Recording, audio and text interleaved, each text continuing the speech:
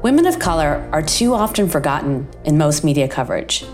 From Wonder Media Network, The Brown Girls Guide to Politics is all about amplifying the voices of women of color. It's the one-stop shop for women of color who want to hear and talk about the world of politics.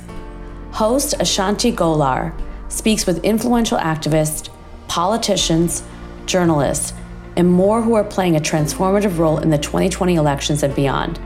From Joy Ann Reid to Alexis McGill Johnson, these women are changing the face of politics. Listen and subscribe to The Brown Girls Guide to Politics wherever you get your podcasts. Hey, it's Reshma. Welcome to Brave Not Perfect, the show where we break from the cult of perfection to fear less, fail more, and live bolder. And today our show is about the crucial Black Lives Matter protests happening right now in response to the ongoing violence at the hands of police. Protests reignited by police murders of George Floyd, Breonna Taylor, Tony McDade, and countless other Black people in the United States. If you're listening, I want to urge you to take action to support this movement, especially if you're not Black. We need to support this movement with humility and listen to Black women. We need to pass the mic and support their work with our time, money, and platform. There are so many resources available about how to help, and you can find links to some of them in our show notes. As we're doing this work and supporting the fight for Black lives as allies, I want to reflect on what failure means in this moment and going forward. The reality is there's no such thing as a perfect ally. Being an ally to Black communities and people is a lifelong commitment. Working to dismantle anti-Blackness and systematic racism is a lifelong commitment. Every one of us is going to fail at certain times. And yes, that includes me. But we can't let our fear of failure or discomfort deter us from doing this important work and fighting for a better world. Joining me to talk about this historic moment is my friend, the activist Tabitha St. Bernard Jacobs. We met organizing the youth contingent of the Women's March.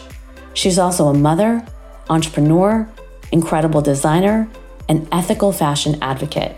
I so appreciate Tabitha taking the time and energy to have this conversation, and I hope you learned something from it. So let's start, Tabitha, by just checking in. I think I'm in a constant state of just exhaustion and I'm just really tired. I've been working all day at Women's March, and then in the night I usually do a lot of writing, just because that's the time when I get to really focus when the kids are in bed, but also it's the time where I get to sort of write about my thoughts about how I feel right now, but also try to offer to the public a little bit more education around what's needed in this moment. But it's been just also very, very emotionally exhausting. I think the last couple of weeks, just seeing sort of the continuation of Black bodies be killed, be hurt through all of the protests and so forth. It takes a toll on you. It takes a toll on Black folks to see people looking like us on the front lines, putting their lives at risk every single day in the midst of a pandemic when folks should be home resting. They have to be on the front lines fighting for all of us. So it's pretty exhausting. Yeah, and you've been doing really powerful and important work on youth and on the next generation. We got a chance to work together on the Women's March, which I want to talk about later. But I was really moved by the letter that you wrote to white parents, and that was published in Romper. And what made you write that? And why do you think that teaching kids anti-racism is so essential? I wrote that letter from a place of sort of deep pain. I am half Black, half Indian, and I'm married to a white person. So half of my family is white, and then I have Black parts of my family, and I also have Indian parts of my family. And for the last couple of weeks, I've been sort of holding a container for especially the younger members of the Black side of my family, to help them work through some of the trauma that they're going through right now with what's been in the news, just helping them have these conversations, just being able to be a safe place for them to know that they are seen, they are heard, and that what I'm fighting for right now is really for them to be able to live lives that are full of joy and full of freedom and full of success too. And then also at the same time, I've been having conversations with the white side of my family about the difference between being not racist and being anti-racist. And I strongly believe that if you're not actively working towards being anti-racist, and we know it's a journey, we know you're never going to get to a point where you're like, I woke up this morning and I'm anti-racist, but committing to that journey and really committing to the work so that it's a lifetime of work. We know that it's a big difference between just being able to say that you're not racist. So that's where it came from. And, just thinking also about the fact that Black parents don't have a choice but to have these conversations with their kids from a very young age. I've been talking to my son since he was about 2 about the color of his skin, about what it means, about the different parts of his family, about race. And I have no choice. I have to do that. And I have to do that to help sort of safeguard him from this country that he lives in. And I know that white parents have that choice. They can sort of choose whether they want to talk to their kids about race or not. They can live in this little bubble where race almost doesn't exist for them. And I wanted to sort of write this letter to get them thinking about all the different ways in their lives where they might not be anti-racist, but they could actually work towards it. And I speak about, it could be in your school. How many kids of color are there in your children's school? Thinking about are people of color, are Black people safe to be walking in the streets where you live? Are Black people welcomed into your home, not in a way that's tokenizing? And would they consider you friends as well as you think of them as friends? So just these little ways that I broke down in the article about ways that people can start thinking about their journey towards becoming more anti-racist. And as I said in the article, it's not sort of like a checklist where you say, okay, I got 5 points today. It's really an ongoing process and an ongoing journey. Yeah. And it's hard. I think it's hard for parents of color. I remember when Sean, I think as you were talking to Tabitha, I was like having this very distinct memory of playing Chutes and Ladder with Sean. And he picked the blonde boy, right, as the person he wanted to be. And I was really bothered by it because I was like, wait, why did you pick him? And because to me, it was like an example of him prioritizing whiteness. And, we struggled like this a lot, being Indian, because we live in a culture that prioritizes fair skin and not going in the sun and, all of these things that you are culturally embedded in your culture, right, that prioritizes light-skinned. And so I was very conscious of making sure that Sean didn't hate himself in the way that I think a lot of us did, right? Because we didn't feel like we belong. So it's hard, right? Like I took Sean to a protest yesterday, and now he's 5, and this is because we've been together on a lot of them.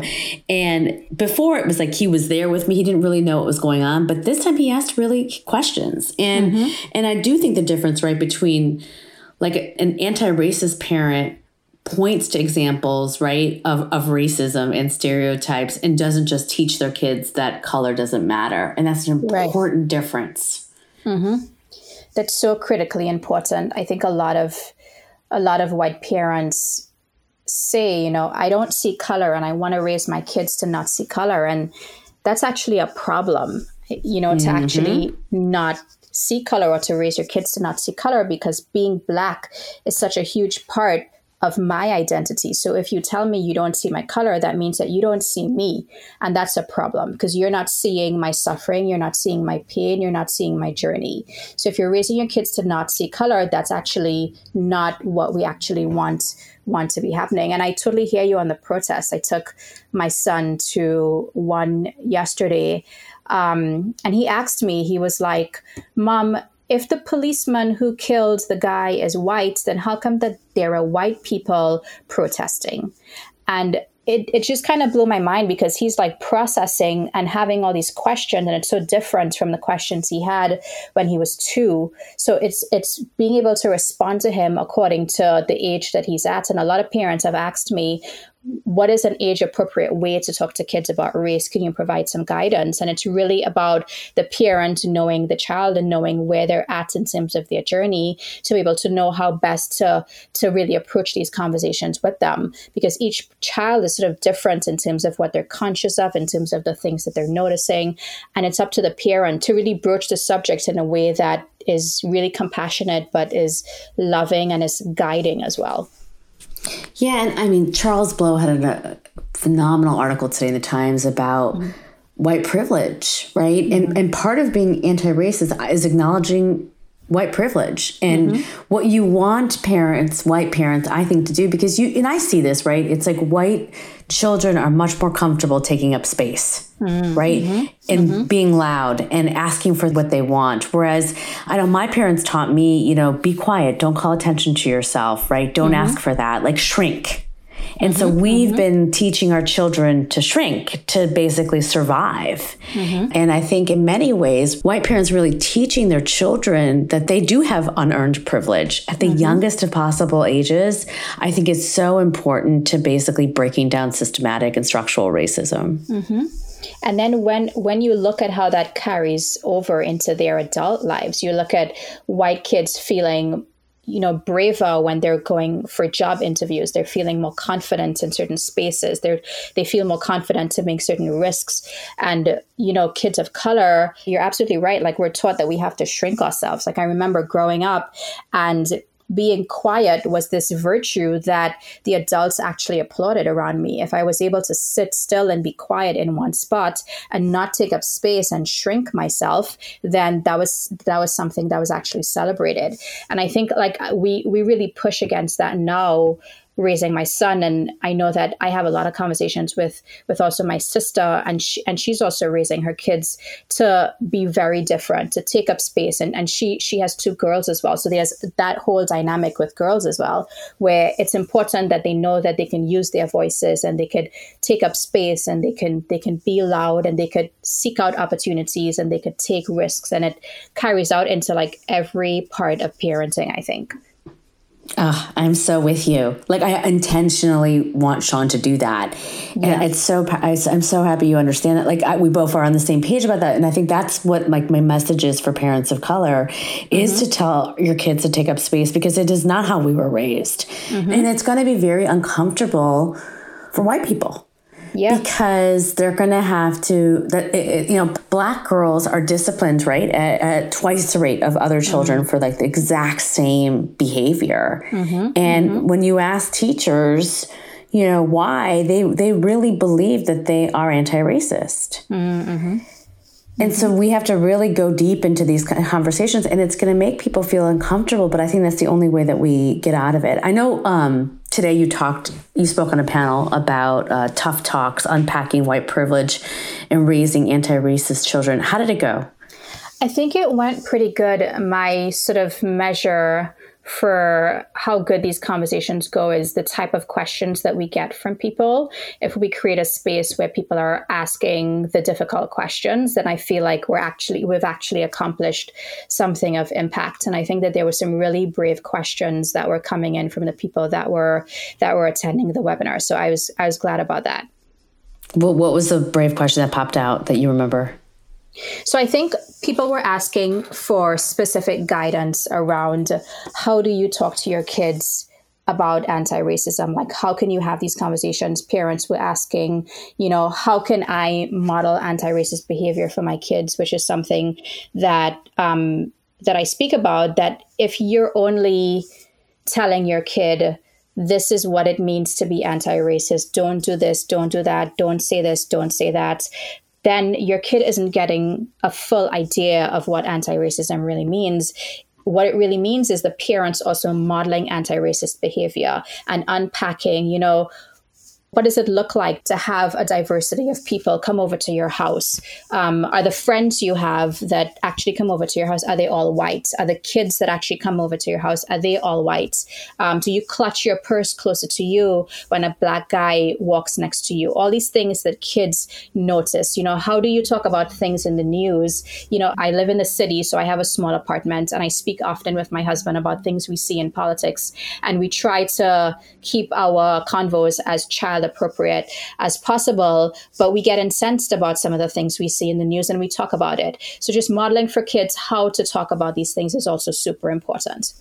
So I've been talking about like this idea of like perfectionism and allyship, because I think a lot of non-Black folks feel uncomfortable being allies because they don't want to make a mistake. And I think that this is particularly like, I think shows up, as I've seen, in when parents are young and they're looking for other diverse kids for their white kids to play with, right? What's your message to them?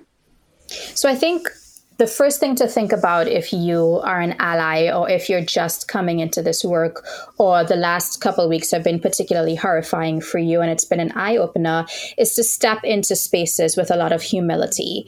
There are people who have been living the experience that you're just kind of discovering about. Like, we've been living this our entire lives. There are activists who have been working on these things for decades. So come into it with a lot of humility and come into it with a learning spirit. There's a lot of resources out there about how to be mindful about actually entering spaces where there are Black people and people of color. There's a lot of resources about how to raise your kids to be anti-racist, how to raise your kids to also not do harm to other people at the same time. So do some research, commit yourself to an ongoing learning process for yourself. And I think that's really the first step. Over the last couple of weeks, I've had several people come to me. People have had different reactions to what's been going on. Some people, they get it right away that, they realize that I've been living with a ton of privilege. I want to do better. I'm going to learn. I'm going to buy this book or that book. And some people make it about themselves. They're like, this is devastating for me. This has been so awful for me to witness. I would just advise white people who want to be allies to not make it about yourselves. This is already a deeply traumatic sort of existence for Black people. We don't need to take on your white tears right now.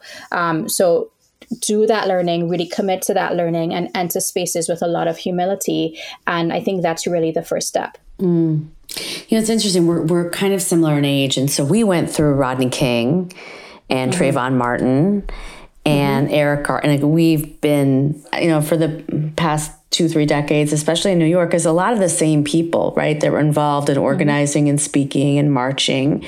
And what's been interesting to me this time around is it's different people. Right. How do you feel about that? I'll tell you how I want to feel, and I'll tell you how I actually feel. I want to feel optimistic. I want to feel hopeful. I want to be invigorated by the impact that's already been made. And in many ways, I am. I see there's a list going around social media today about all of the wins over the last couple of weeks. And I think in any movement space, that stuff really pushes you forward and helps you keep going. So there's definitely been some impact over the last couple of weeks. I struggle a lot with things that become too mainstream and too palatable for white people, because what I find tends to happen is that it becomes really palatable for white people and then it shifts out of the public consciousness and then it becomes something else. So that worries me. That's why in all the work that I've been doing in the last couple of weeks, I've really been trying to push people to make systemic change with the brands I've been talking to. It's really about how are you committing to this work in the long run, not just making a one-time donation, not just posting on social media. It's not enough for you to post a black box on Instagram, but what are you doing to really be anti-racist within your company, within your families? What practices are you actually committing to in the long run? Because we know this is going to shift out into the news cycle at some point. And we have to make sure that this is not just a fad. And I feel bad saying that because because all of this activism that's like bubbled up, like I want people to know that I welcome them and I see them. And there's a part of me that feels validated that there's tons of outrage right now, but I'm committed to pushing people forward and making sure that people are actually committing to practicing anti-racist in the long run. Yeah. I also think, what I felt has also been different is it feels like it's one layer deeper, right? You're not just getting to the systematic and structural racism. You're really starting to hit at privilege. And I think you're trying to, there's been a lot of calling outs of the Amy Coopers in the world. And we, you know, you see this in fashion, right? In media, of people who everyone else thinks are woke, but when you really know them, you know they're not. And I think really forcing people who think they're liberal, who think they're progressive, to really ask themselves, well, what have you done to really unpack your unearned privilege? How have you lifted a Black voice in your organization? When have you invested in a Black founder? When have you made a donation to a Black organization? When have you caught yourself, right, saying something or doing something that is racist? I mean, for me in the South Asian community, it's been I've been really trying to focus kind of my activism on pushing them to have the hard conversations. Because really one of the images that I can't get out of my mind in George Floyd's murder was the Asian police officer who was standing in front of him. And the Arab American shop owner who called the police on him. There are a lot of bystanders and bystanders of color, you know what I mean, that perpetuate racism, and there needs to be, a reckoning in our communities as well. And those conversations are painful because we think we are there, right? We think we have a shared history of oppression, but we don't. We still create these hierarchies amongst ourselves. And so I hope that this moment is to talk about that, right? Yeah, and I agree with you. There does seem to be something deeper, and there is sort of like an unearthing that's happening right now. Things are being dredged up. Things that have been hidden for decades are kind of bubbling up to the surface. So I definitely have hope when I see that. I've actually seen friendships break apart in the last couple of weeks, where folks are having these really brave and difficult conversations with their white friends and calling on them to take a stand. And their white friends have struggled with that. And they've just said, this is no longer acceptable to me as a Black person. I can no longer continue to be friends with a white person who isn't able to take a stand with me. So it's definitely a moment of reckoning for quite a lot of people. And I'm hoping that this is the start of something. I hope this is sort of the catalyst for us to continue to do deeper reflection with each other and to really commit to anti-racist practices in our homes and in our schools. I actually had a conversation with my son's school principal when this first sort of bubbled to the surface. And she was really receptive to having conversations with the kids around race. And it's a very mixed school. I mean, we live in Brooklyn, so it's definitely very much needed. And I've seen differences in how his teacher structures the book of the day, or she structures the question of the day. They're delving in a little deeper. She actually started talking about race and all the things that come with that. So I think you're right. I think there is something deeper at play, and it's up to us, sort of like the voices out there, to help people lean into making sure that these are practices that we continue to maintain as time goes on. Tabitha, yeah, I think that's one of the things that I've really seen that's different, is this focus on youth and this focus on having conversations with your kids about race. Why do you think that message is resonating now and not the other moments where police brutality and racism has come up? I'll tell you, for me, and what I've heard from some white moms, is that right before George Floyd died, he was calling out for his mother. And I think that hit people different. I think that the people that know that part of that part of his assault, it really resonated with them, because that experience of needing your mother, that experience of a child crying out for their mother when they're most vulnerable, when they're in pain, when they're suffering, that's something that moms can sort of identify with, and see their kid through, And I think it's also a question of the people that are getting involved right now are a lot of liberal white people who may not have who may have thought of themselves as not racist before, but not actively anti-racist. And we see a lot of parents right now who are really responding to this. I think the difference is that people are thinking about what systems have they continued to uphold that will result in a moment where a white man can place his knee on the neck of a black man until he dies. And I think that seeing themselves in those systems is something that hasn't really happened before and is so important to this moment. And knowing he's being taped and not even shift anything in his humanity. And if you look at his face, he just has this casual look on his face. Smirk. Just like he just didn't care. He just didn't care. And that breaks me. That really breaks me. Yeah, it's... I think from just a humanity perspective, watching someone get murdered on video and it being so long and in the way that it was, you can't ever recover from that. Mm-hmm. Yeah.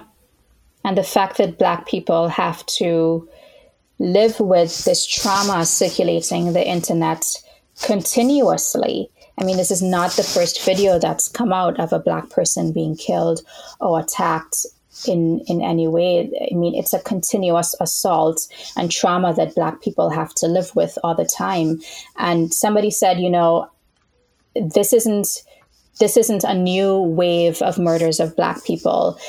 Now it's just different because it's being filmed, because everybody's walking around with a camera that they pull out and they just point. And that's really the difference, that now it's being documented. Yeah, I also think COVID and the fact that, 70% of those who are dying from COVID are Black. 2 out of 3 essential workers are Black women, right? You really, even though it's not new for us, but for so many people, they're connecting the dots, you know what I mean, for the first time between these things, and then are really, for some, succumb with guilt. Right. And are asking themselves, well, what's my role in this and what can I do? And I think the question is will it last and will it be real? Which gets me to a question like, what are some of the, there's a lot of conversations about defunding the police today, right? There's what are some of the proposals or policy changes that you think can make a difference? It's a systemic problem that permeates everything in this country, from education to healthcare to our government to just everything, to law enforcement, to everything. And I think that folks are ready to see systems dismantled that no longer work for the most marginalized among us. And I think that's what's different this time around. I think the things that folks are pushing for, I wrote another article specifically for fashion brands last week. And some of the things I mentioned, some of the systemic changes that I recommended is making sure that you have a diverse board, making sure that it's not just a tokenized Black person on your board, but it's actually a space where Black people can congregate and be in deeper community with each other, where they feel safe to voice their concerns, to call out certain things that they see within the brand or the organization. It's also about where you hire interns. We know that interning is sort of like the first step into a path to moving up in a brand or a company. Where are you hiring your interns from? Are you only seeking out interns from colleges that have high tuition? Are you seeking out interns who are on scholarship, who are specifically Black students who don't have a lot of opportunities? Are you making sure that even in your marketing that you're not just hiring Black models or even the racially ambiguous models that are super trendy right now, but are you actually hiring models and a Black creative team so that that model isn't the only person of color who is sort of like front facing so people can think that you're actually diverse when you're not actually thinking about these things? So there are so many things that brands and orgs and people can do in this moment to push themselves out of their comfort zones and to really make sure that we're changing systems right now. Yeah. Really thinking critically about every step of everything that you do is the most important thing. And that's the thing that's really been So interesting, right? Because when things like this happen, people are like, well, what can I go do? What organization can I fund, or what organization can I start, or how can I support Black people? And it's kind of like, listen, there are a lot of, as we know, incredible Black leaders running, Color for Change, right? It's like, Women's March. It's, you name it, like in every single area of activism, emerge, right? Black women running basically the largest organization to get more women, in political office. So there's so much, there's an abundance. Alicia Garza, right? There's an abundance of leadership in the community. But what people need to do is look in their own spaces and ask themselves, what are they doing, right? So like you said, in fashion, how many Black folks on the board? How many Black folks in the senior leadership team? In venture, right? How many companies have you invested in? But those are the questions that are harder to have, because there's always a reason why that can't be done. And I think that's where the push needs to be. Mm-hmm. You're absolutely right. I think the easiest way is to just do what you've been doing before, is to do what you've always been doing. And I think that we have an opportunity to push folks into a new world, into a new country, where we're ensuring that we're building anti-racist spaces. And there's always a place to start. We all started our activism somewhere. There's always some moment or some action that propels people into becoming more active within their spaces. And if people are at that moment right now, that's completely fine. But it's about making sure that it's ongoing, making sure these changes are really systemic, Yeah. Yeah, and maybe this is where I'm not hopeful, because to actually fight against structural racism, we have to undo privilege, white privilege, and unearned privilege. And we still have this myth of meritocracy, right? People don't want to put people of color on boards because they still think that they are, quote, not qualified, right? Mm-hmm. People don't want to hire folks because they don't want to, quote, lower the bar. I hear this all the time in tech. And, it's the same issue that I feel like post Me Too, the way to really have moved things forward was to have those hard conversations with men, right, about their behavior. And we were uncomfortable doing that. And so just like we are uncomfortable really talking about white privilege for what it is. And that's the only way things will change. Yeah. And I think too, it's just, hire Black people to help you with this work. There are lots of Black people, lots of Black firms out there that really have done the deep work in these areas. Hire them, learn from them, pay them what they're worth, and really commit to making change. We're in a time where lots of people have lost their jobs, and a lot of brands and companies have scaled back and have actually had to let some people go. So the conversation of bringing on new people may not be something that they want to think about right now, but now is an opportunity to do the research, to build yourself a deck of talented people that you can go to, talented Black people that you can go to when you're able to start hiring again. Do that research now when things are a little bit more quiet, when things are a little bit not as busy, and really be ready to take action when things bounce back. Because I really believe that things are going to bounce back, and we have to be ready to meet that moment with the same clarity and purpose that we're seeing on the streets right now. Yeah, make that commitment for the future. So I want to be respectful of your time. Is there anything you want to talk about or leave our listeners with? I think the biggest thing, which we've talked about a lot, is just making sure that you're committing to a practice of anti-racism, whatever that means, wherever you're at, whatever starting point you're at.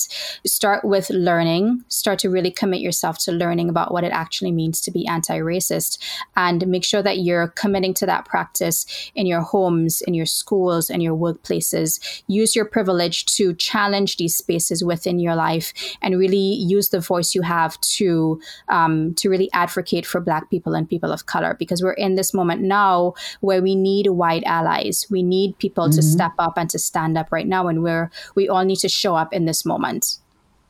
How can listeners follow you and support your work? Folks can follow me on Instagram, Tabitha STB. Folks can also join the Women's March mailing list. We are leaning in really deeply into this work. So if you want to get more involved, if you specifically want to get more involved around the Defund the Police work that we're doing, we kicked off a Defund the Police 101 call last week that was really well attended. So you can always jump right into that work and make real change. Amazing. Well, thank you. It was so great talking to you. Thank you so much for having me. You just heard Tabitha St. Bernard Jacobs. She's an activist, designer, ethical fashion advocate, and Women's March organizer. You can find a link to the letter to white parents that we talked about linked in the show notes, along with resources for getting involved in the Black Lives Matter movement. Thanks for tuning into today's show. You can catch a new episode of Brave Not Perfect every other Tuesday. Make sure to subscribe wherever you listen to podcasts. Today's episode was produced by me, Ashley Dejan, with help from Tanya Zaporonic, Ashley Granby, and Olivia Quintana. Brave Not Perfect is also made possible by Deborah Singer and Charlotte Stone. Thank you so much for listening. We'll see you in 2 weeks.